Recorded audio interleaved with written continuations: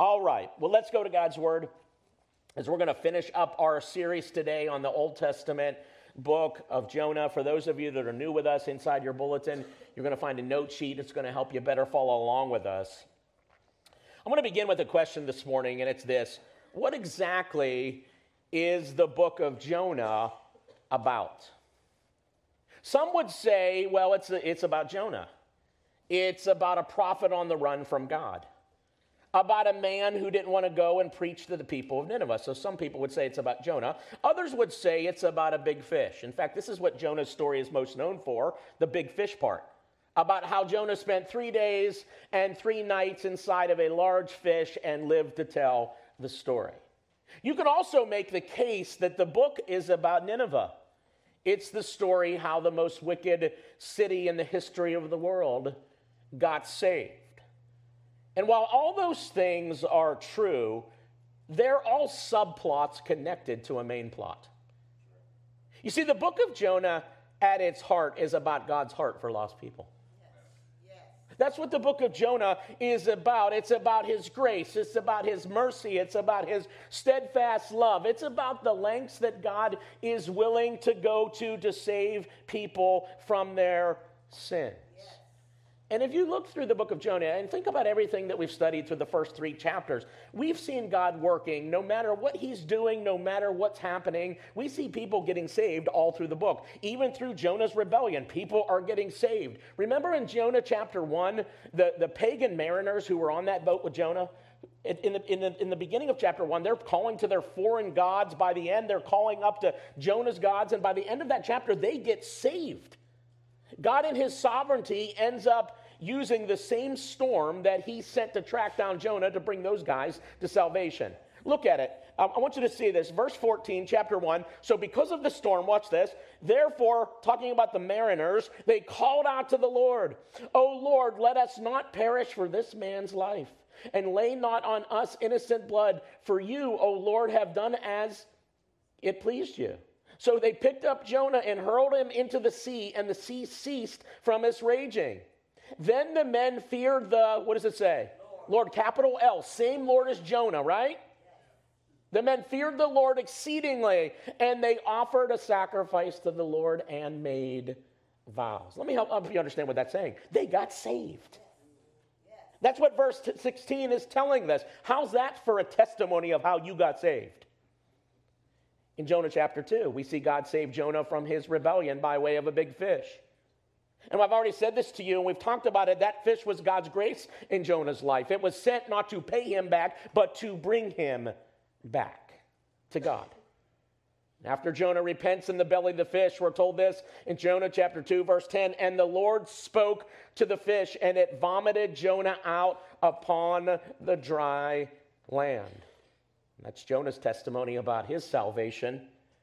And then in chapter 3, we see the wicked city of Nineveh get saved. And so what happens is Jonah finally obeys God. He goes to Nineveh, and he preaches a 5-word sermon. In our English translation, it's 8 words, but it's actually only 5 Hebrew words. And Jonah, here's what he preaches. Yet 40 days, and Nineveh shall be overthrown.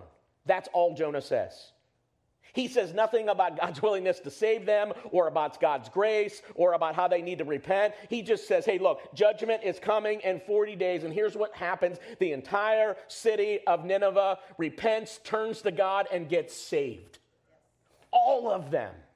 Look at it in verse 5, chapter 3. And the people of Nineveh believed God. They called for a fast. We're talking here about repentance is what they're doing, and put on sackcloth from the greatest of them to the least of them. What that's telling us is all of them. All of them got saved. It is the greatest revival in the history of the world.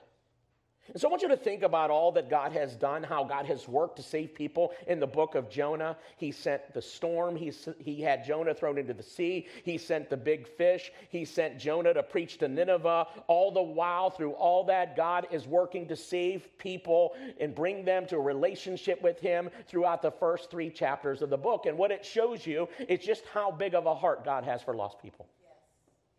There is no one that he won't reach out to. There is no way that he won't, he uses all kind of various ways. There's no one that he won't track down in an effort to try and save them from their sin. So the book of Jonah, at its heart, at its core, is about God's heart for lost people. And chapter 4 is no different, but with this focus.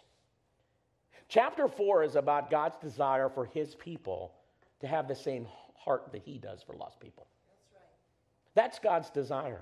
Do you understand that? God's desire is that you and I, as his children in this world, would have the very same heart for the lost that he does. Yes.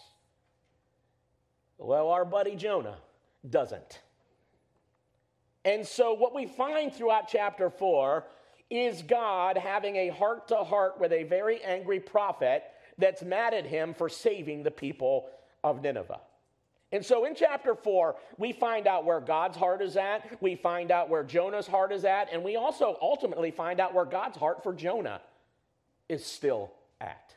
Let's go and pick up the story at the end of chapter 3, very last verse, verse 11. It says this: when God saw what they did, talking about the people of Nineveh, how they turned from their evil way, God relented of the disaster that he had said he would do to them, and he did not do it. Now, I want you to understand, this was the greatest day that any prophet in the history of prophets has ever had. You see, a lot of times, if you read your Old Testament, here's what you're going to find. A lot of times when God sent his prophets to preach, no one got saved.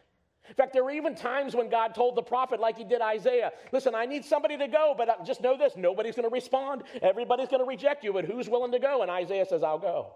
There were times when they preached and nobody got saved. Often when the prophets of God would preach, they would be rejected, persecuted, and many times they would be martyred for their message. You say, why is that? Well, nobody likes to be told they're a sinner. Nothing's changed, right? Jonah goes to Nineveh and preaches a 5-word sermon, and 120,000 people, the entire city, says yes to God. This is a day of ministry that a prophet could only dream about. You would think that Jonah would be doing cartwheels all the way back to Israel. You would think he'd be like getting his praise on. He'd be like, oh God, thank you for allowing me to be a part of this. This is absolutely amazing, but that's not what happens for Jonah. Look what we read at the beginning of chapter 4, verse 1. It says, but it displeased Jonah exceedingly, and he was angry, and he prayed to the Lord. Now let me just stop there for a moment, because I think this is really interesting to me. If you look throughout the 4 chapters of the book of Jonah, Jonah only says 2 prayers in those 4 chapters. The first time was in the belly of the fish when he was in crisis. The second time is here when he's angry at God. Sounds like the prayer life of a lot of us, doesn't it? We only pray when we're in crisis or when we're upset or angry with God. That's Jonah. And can I tell you, that's a reflection of a person that doesn't have much of a heart for lost people, because Jonah, all he can think about is himself. Well, let's move on. Jonah prayed to the Lord and said, O Lord, is not this what I said when I was yet in my country? This is why I made haste to flee to Tarshish, for I knew that you are a gracious God and merciful, slow to anger, and abounding in steadfast love, and relenting from disaster. Therefore now, O Lord, please take my life from me, for it is better for me to die than to live. Oh, the drama for Jonah. The whole city got saved. He wants to die. Jonah's so angry, he'd rather die. And he tells us why. Look what it says. For I knew. Do you understand his worst fear had come true? When the people of Nineveh repented, God in his grace and mercy and steadfast love spared them from his judgment. Jonah would have rather God wiped them off the face of the planet. So you know what Jonah's got in his mind? Doesn't say it, but I know it. He's got Sodom and Gomorrah in his mind. Remember that story in Genesis? Those 6 cities were so wicked, God set fire and brimstone, wiped them off the face of the earth. That's what Jonah wants to happen to the city of Nineveh. He would rather have the Ninevites spend all of eternity in hell than have to see them for all of eternity in heaven one day. This is the reason he ran from the word of the Lord to go to Nineveh in the first place. So understand, he wasn't afraid of losing his life in Nineveh. He was afraid God would save them. And that's exactly what happened. And now he's exceedingly angry about it. But why? Well, because the Ninevites were Israel's greatest enemy at this time in history. The Ninevites had been the source of a lot of heartache and destruction against the Jewish people. When you go back and look historically, you find out it was the Ninevites who destroyed 10 of the 12 tribes of Israel. It was the Ninevites that terrorized not only the Jews, but all the surrounding nations with violence and genocide and unspeakable crimes against humanity. Not to mention their morals that they lived by were slowly working their way into Jewish culture. And you have to understand, Jonah was Israel's national prophet. He was all about being the moral policeman for God's people. So you have to understand, Jonah saw the Ninevites as the bad guys. And we all know what's supposed to happen to bad guys. We all go to the movies, right? What happens to the bad guys in the movies? They die.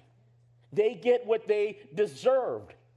And that's what Jonah wants. He sees the violence, he sees the pain, he sees the unspeakable crimes against humanity, he sees the corrupt influence this city has been on the world, and he wants them to pay for their crimes. He doesn't want God to save them, he wants God to destroy them.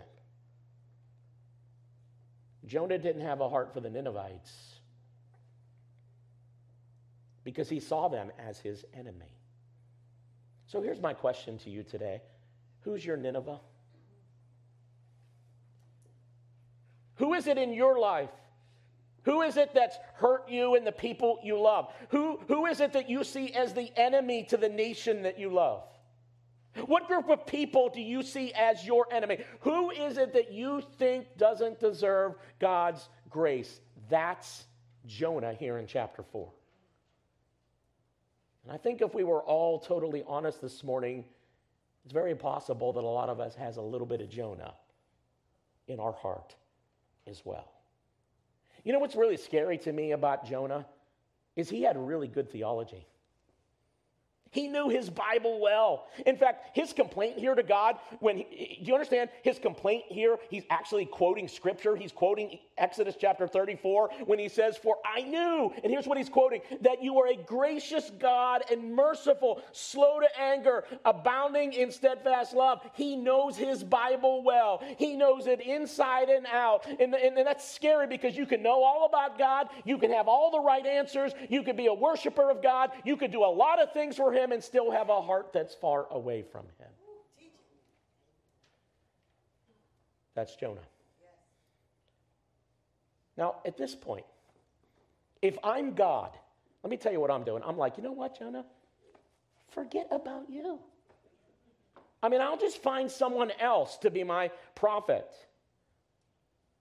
But God is gracious and merciful, slow to anger and abounding in steadfast love. And so God, in his love for Jonah, needs to deal with his heart about this issue. Because if Jonah doesn't get this straight, he's not going to be very usable to God. Nor will he ever be spiritually healthy when it comes to his relationship with God or other people. And so in an effort to deal with Jonah's bad heart about lost people, God does 3 things. And we're going to look at those 3 things as we work our way through the rest of this chapter. Let's talk about the first thing that God does. The first thing that God does in trying to deal with Jonah's bad heart about lost people, the first thing God does is he challenges Jonah's pride. That's what's at the root of Jonah's anger about the Ninevite people. Go back to verse 2 for a moment. I saw this in my study this week, and I find it interesting. Look at this. And he prayed to the Lord and said, "O Lord, is not this what I said when I was yet in my country. That is why I made haste to flee to Tarshish. Now, let me ask you a question. Who is the main focus in that prayer? Jonah is, right? I did this and I did that, and this is why I did that. Here's the thing about pride, and I have it in your notes. Pride thinks it has something to teach God. Hey, God, let me tell you a few things. I mean, he's the God of the universe, right? Hey, God, let me explain to you why you don't get this. Not only does just Jonah's pride have a few things to teach God, but number two, pride justifies why it doesn't obey God. I mean, God, let me tell you why I fled to Tarshish. This is why I didn't want to obey you. And there's a third thing that pride does, and it's this. Pride thinks it can earn God's grace. Now, there's a word for this. What pride produces. It's called self-righteousness. I mean, Jonah, his thinking is, well, the people of Nineveh, they're pretty bad. They don't deserve God's grace. They've sinned too much. They've gone too far. They're not so savable. Now, Jonah doesn't think that about himself. He studied the Word of God. He preaches the Word of God in all kind of places. He does things for God. He knows he's not perfect, but he's good, right? So he thinks he's deserving of God's grace. Can I tell you, sometimes that can happen to the best of us Christians when you spend a lot of time serving God and learning His Word and knowing all the answers and obeying Him in a lot of areas of your life and experiencing the blessings that come with that. A lot of times what can happen is pride can slip in, thinking that we're more deserving of God's grace than others.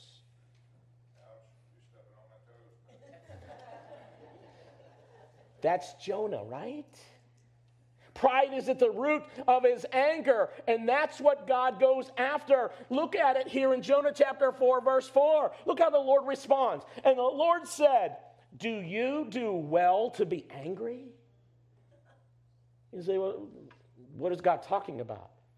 Let me help you understand what God is saying with that question. He's saying, remember, Jonah? Do you remember, Jonah, how you turned your back on me? Do you remember, Jonah, how you disobeyed me and tried to run from me, but how you found out that because I am a gracious and compassionate God, steadfast in love, who is slow to anger, that you couldn't outrun my grace? Remember, Jonah, how you gave up on me, but I never gave up on you?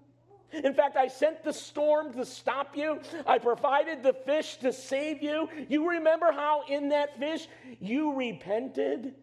And by way of my grace, I forgave you and saved you.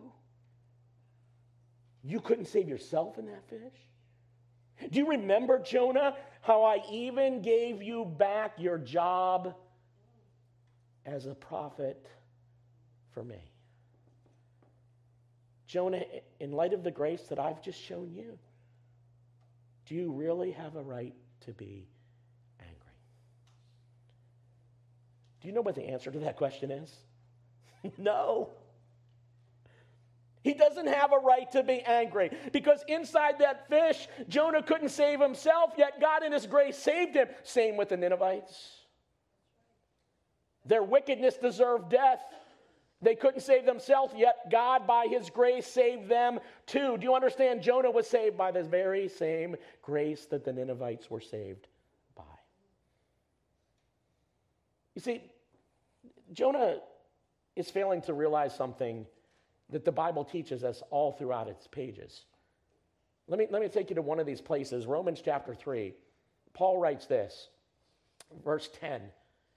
As the scripture says, and he's quoting the Old Testament here. Look at this.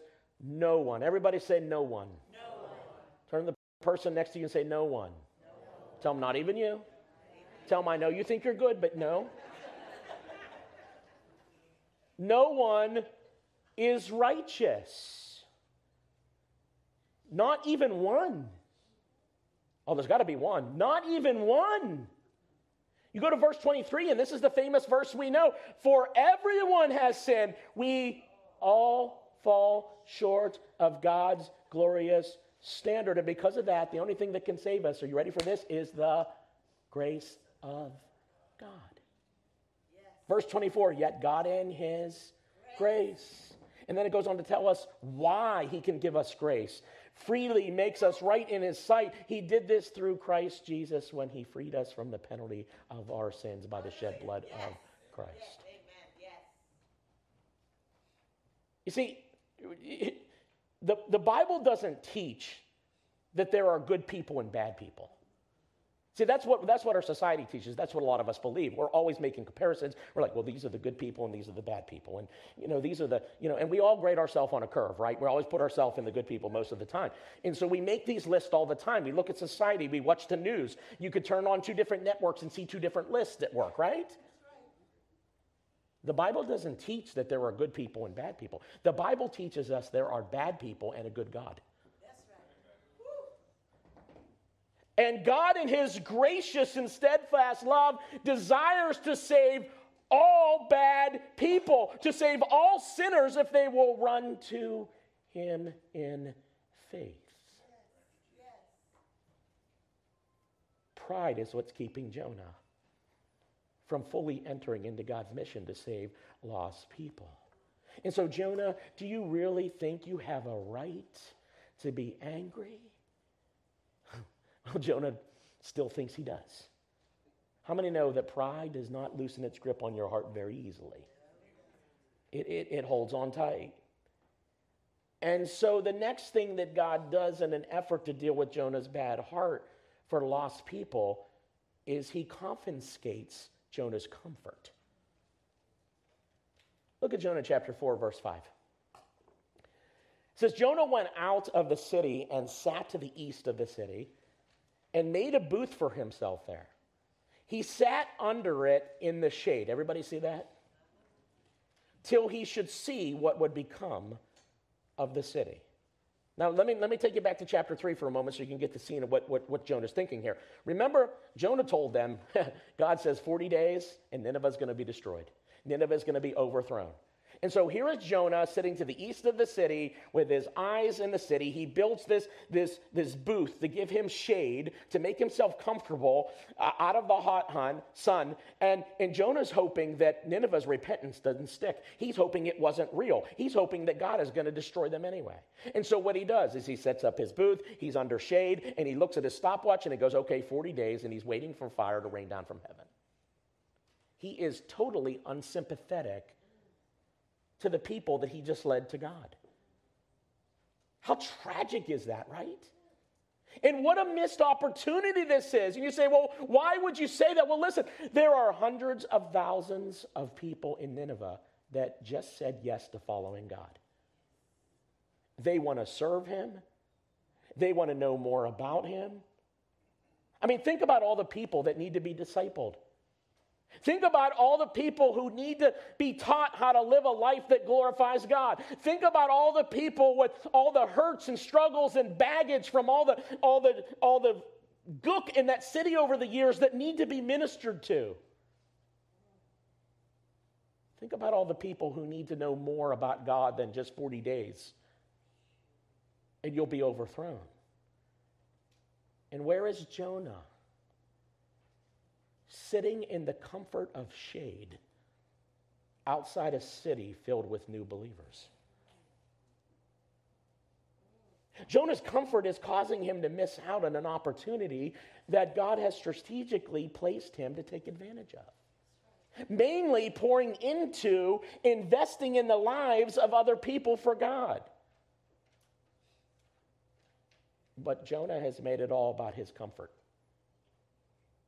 He's made it all about his preferences and about what he would rather do, what's best for him. Jonah, in a nutshell, made it about Jonah. And it's a big factor in why he doesn't have a heart for lost people. And so God's trying to deal with that heart. And so look what God does with Jonah. Look at verse 6. Now the Lord, watch this, the Lord God appointed a plant and made it come up over Jonah, that it might be shade over his head to save him from his discomfort. So Jonah was exceedingly glad because of the plant. Now think about this. This is the very first time in the book of Jonah that Jonah is happy about anything. He's a miserable prophet, right? Jonah's not happy when God calls him to go to Nineveh. He's not happy on the boat. He's not happy in the sea. He's not happy inside the fish. He's not happy preaching for 3 days in Nineveh. He's not happy sitting outside the city walls watching what will happen. But he's now very happy about the plant that God appointed to give him comfort. Oh, yes, he likes the plant. Why? Because Jonah is much more committed to Jonah's personal comfort than anything God asked him to do. He's much more committed to his comfort than he is reaching and discipling lost people. And so God confiscates his comfort. Look at verse 7. But when dawn came up the next day, God appointed a worm that attacked the plant so that it withered. When the sun rose, God appointed a scorching east wind, and the sun beat down on the head of Jonah so that he was faint.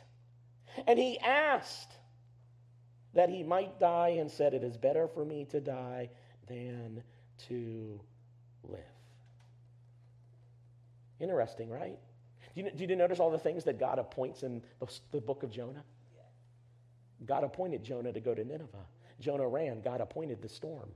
God appointed that the lot would fall on Jonah. God appointed the big fish, right? God appointed the plant, and now God has appointed a worm, and God now has appointed a scorching east wind. And in case you think God is doing something mean here, no, it's all about lost people. And it's all about his heart for lost people, and it's all about his heart for Jonah as well. You know what's ironic about this story? Do you know where Jonah could have gotten all the shade he wanted? In Nineveh. I mean, think about it. The king of Nineveh is into repentance. He would have gladly given the prophet Jonah the biggest room in the palace to do ministry out of. The taking away of Jonah's comfort is meant to show him just how far his heart is from where God's heart is for people. Because Jonah's more concerned about the temporary comforts of life than he is about lost people. Can I tell you, this is why so many Christians bear little to no fruit when it comes to the mission of God in the world to save lost people.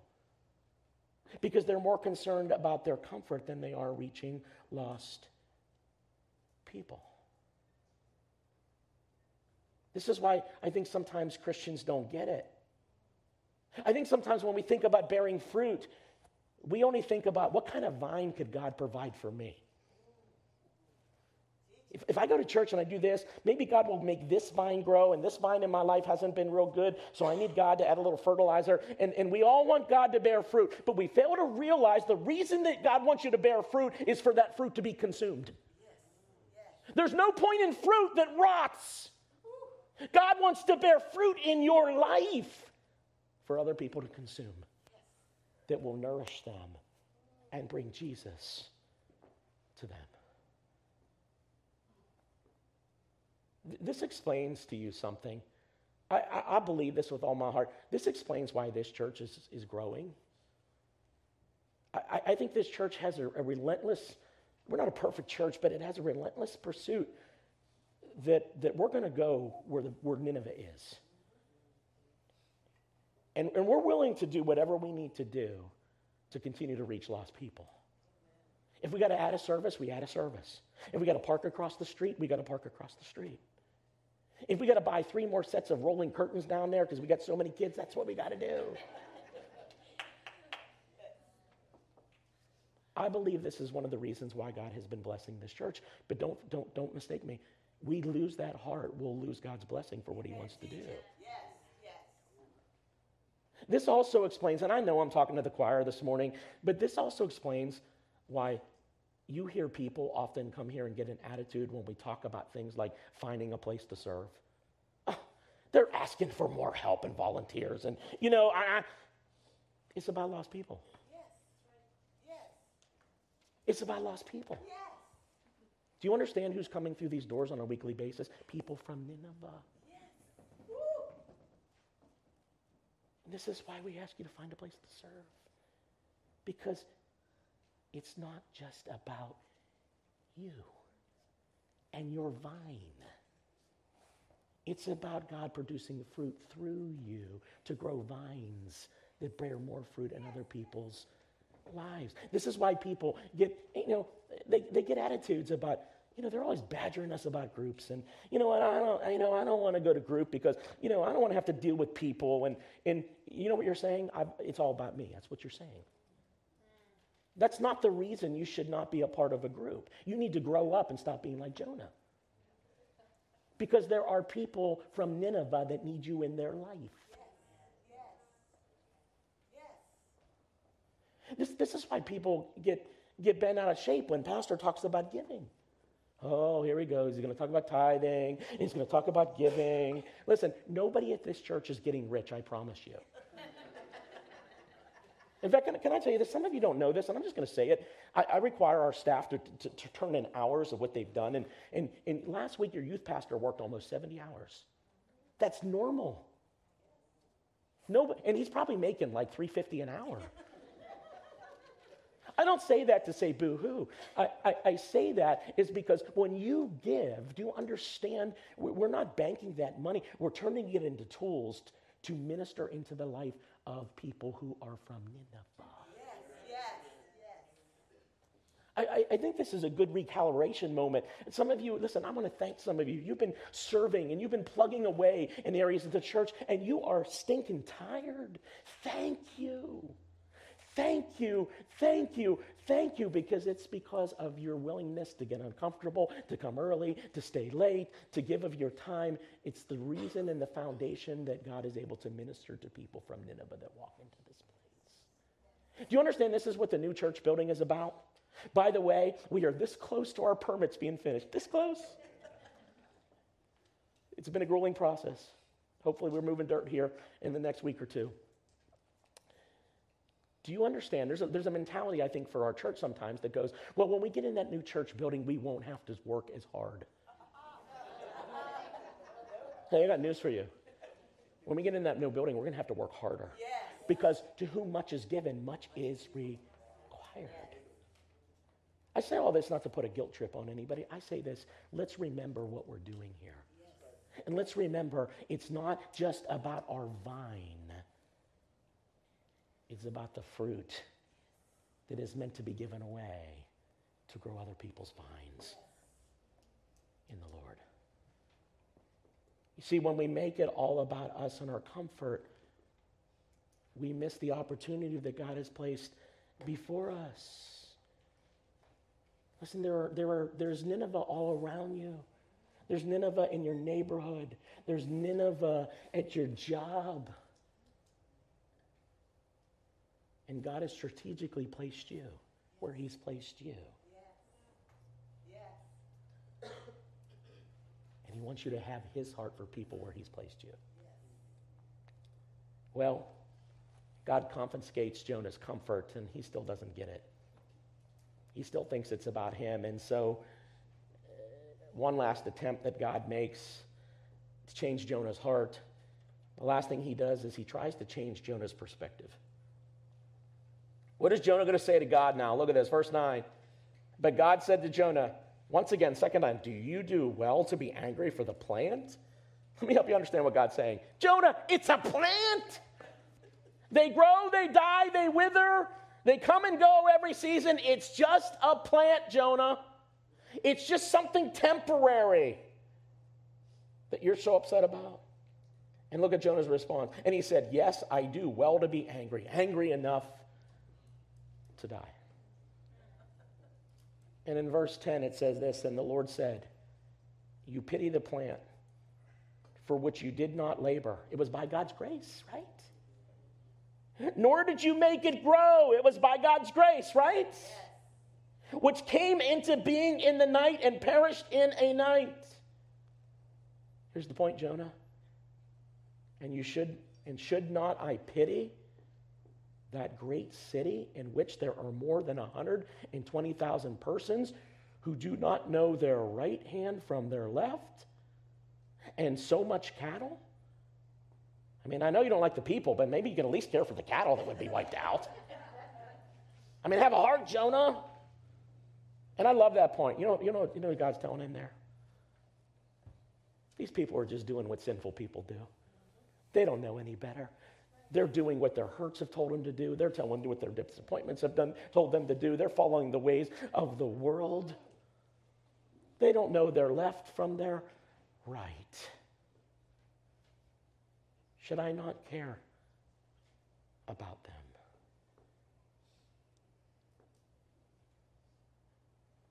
Look at the next verse. How does Jonah respond? There is no next verse. That's how the story ends. I think there's a reason in God's sovereignty that he inspired it this way. Because it's not so important how Jonah answered. How are you going to answer? It's a question for all of us. I believe that Jonah responded. I can't prove that. You say, what would be your proof? I think that he wrote this after, if he did indeed write it. And even the prayer of repentance is looking back and looking at the whole story of what God did. I think it's very possible that Jonah repented, but we don't know where his heart ended up. See, Jonah's problem was the same problem that was Israel's problem throughout its history, right? God, by his grace, created a nation out of nothing. He gave them all kind of advantages. He gave them the law. He gave them the prophets. And instead of letting that be something that would help them reach the lost, they became very prideful about it. And they became very self-righteous and thought they were better than everybody else. And by the time you get to the time of Jesus, this is Jesus' problem with Israel. It had no heart for the Nineveh of the world. But that's not God's heart. For God so loved the world that he was willing to get out of his comfort. He left perfect heaven, right? He put on human skin. He walked among us. He lived among us. He dealt with the gook and the mess that is us. A lot of people are like, I don't want to minister to people because they're a mess. Welcome to the heart of God. People from Nineveh, people from heaven, this side of eternity, are a mess. Get over it. Get over yourself and allow the Lord to use you in the mess. Because that's where God works. Do you realize all throughout Jonah, he's working in the mess of the storm. He's working in the mess of the fish. He's working in the mess of Nineveh. Don't expect for God to put you in a place where there's no mess, because that's where God is not. Because he puts himself in the mess of lives of people that need him most. Amen? Here's the deal. God loves Nineveh more than you can imagine. He still loves Nineveh. Here's the other thing I want you to understand. God is still willing to do whatever it takes to get you to Nineveh. Think about this. He's the God of the vine, but he's also the God of the worm. I'm not saying God purposely God does not do evil, but he will allow things in your life.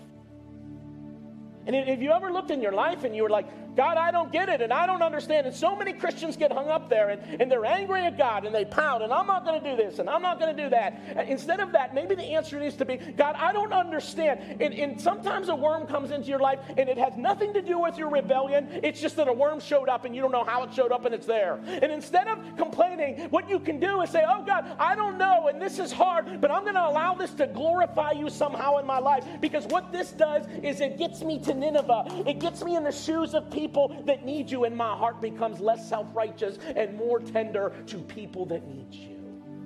Because you know what? I've walked in their shoes. God's willing to do anything. Whatever it takes to get you to Nineveh. You know why? Because Nineveh needs you. Because Nineveh needs God. And God works through his people to accomplish what gets accomplished. Lord, amen. Would you bow your heads with me? Who's your Nineveh? Is it getting in the way of your heart for lost people? You're saved by the same grace that they need to be saved by. For some of us, the reason we're not good at seeing a lost world is we've been watching too much news, and we've been watching so much stuff that we're too busy trying to figure out what person fits on what side and what category, not realizing that all of them need Jesus. Some of us, Christianity is just too self-focused. It's just too much about us. We wonder why we're confused and we don't get it. Listen, God has purposes and plans for your life, just like he does Jonah. And until you realize that, you won't get the Christian walk. So there is a place in you that is a little bit like Jonah. Would you give it to the Lord right now? Say, Lord, I recognize my pride, my comfort, my perspective has all been wrong. And so, Lord, I submit it to you. I pray that you would do a work in my heart. Make me more tender than I've ever been, to see the Ninevehs around me, to see the Nineveh in my town, to see the Nineveh in my church. Help me to have the heart that you do for lost people. Lord, we ultimately say thank you this morning for your heart for us. You're not afraid of the mess that we are. You're not afraid to get involved. You're not afraid to give us the Holy Spirit, even though we're still flawed and still broken when it comes to our flesh. Thank you for being involved in our mess. Being a gracious God, merciful, steadfast in your love for us. Thank you for loving us. Help us to love other people the same way. In the name of Jesus. Lord, we give you all the praise and we give you all the glory. In the name of Jesus, we all said together, amen, amen, amen.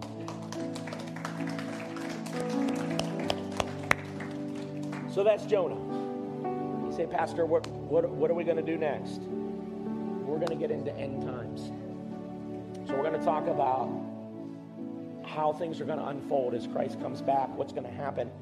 And I think this is really important because you need to know, first of all, end times teaches us what the gospel is. But it also teaches you to have hope about what's going to happen. And it also helps you understand what's going on in the world. Some of you are like, I don't understand what's going on in the world. End times will help you understand it. We're moving towards the return of Christ. Somebody say, how long are we going to be in this series? All the way to Christmas. Okay, so you don't want to miss it. It's going to be a powerful time. You're going to learn a lot of things. I'm going to ask our prayer partners if they'd go ahead and come up here. If you have a need in your life, whatever it may be, we'd love to pray over you, ask the Lord to work in your life. So if you need prayer, everybody stand. Go ahead and stand up. Get you on your feet. If you need prayer, come on down. We'd love to pray for you. The rest of you, God bless you. Have a great Sunday. Go be God in the world of Nineveh. Amen. Shout Jesus from the mountain, Jesus in the street.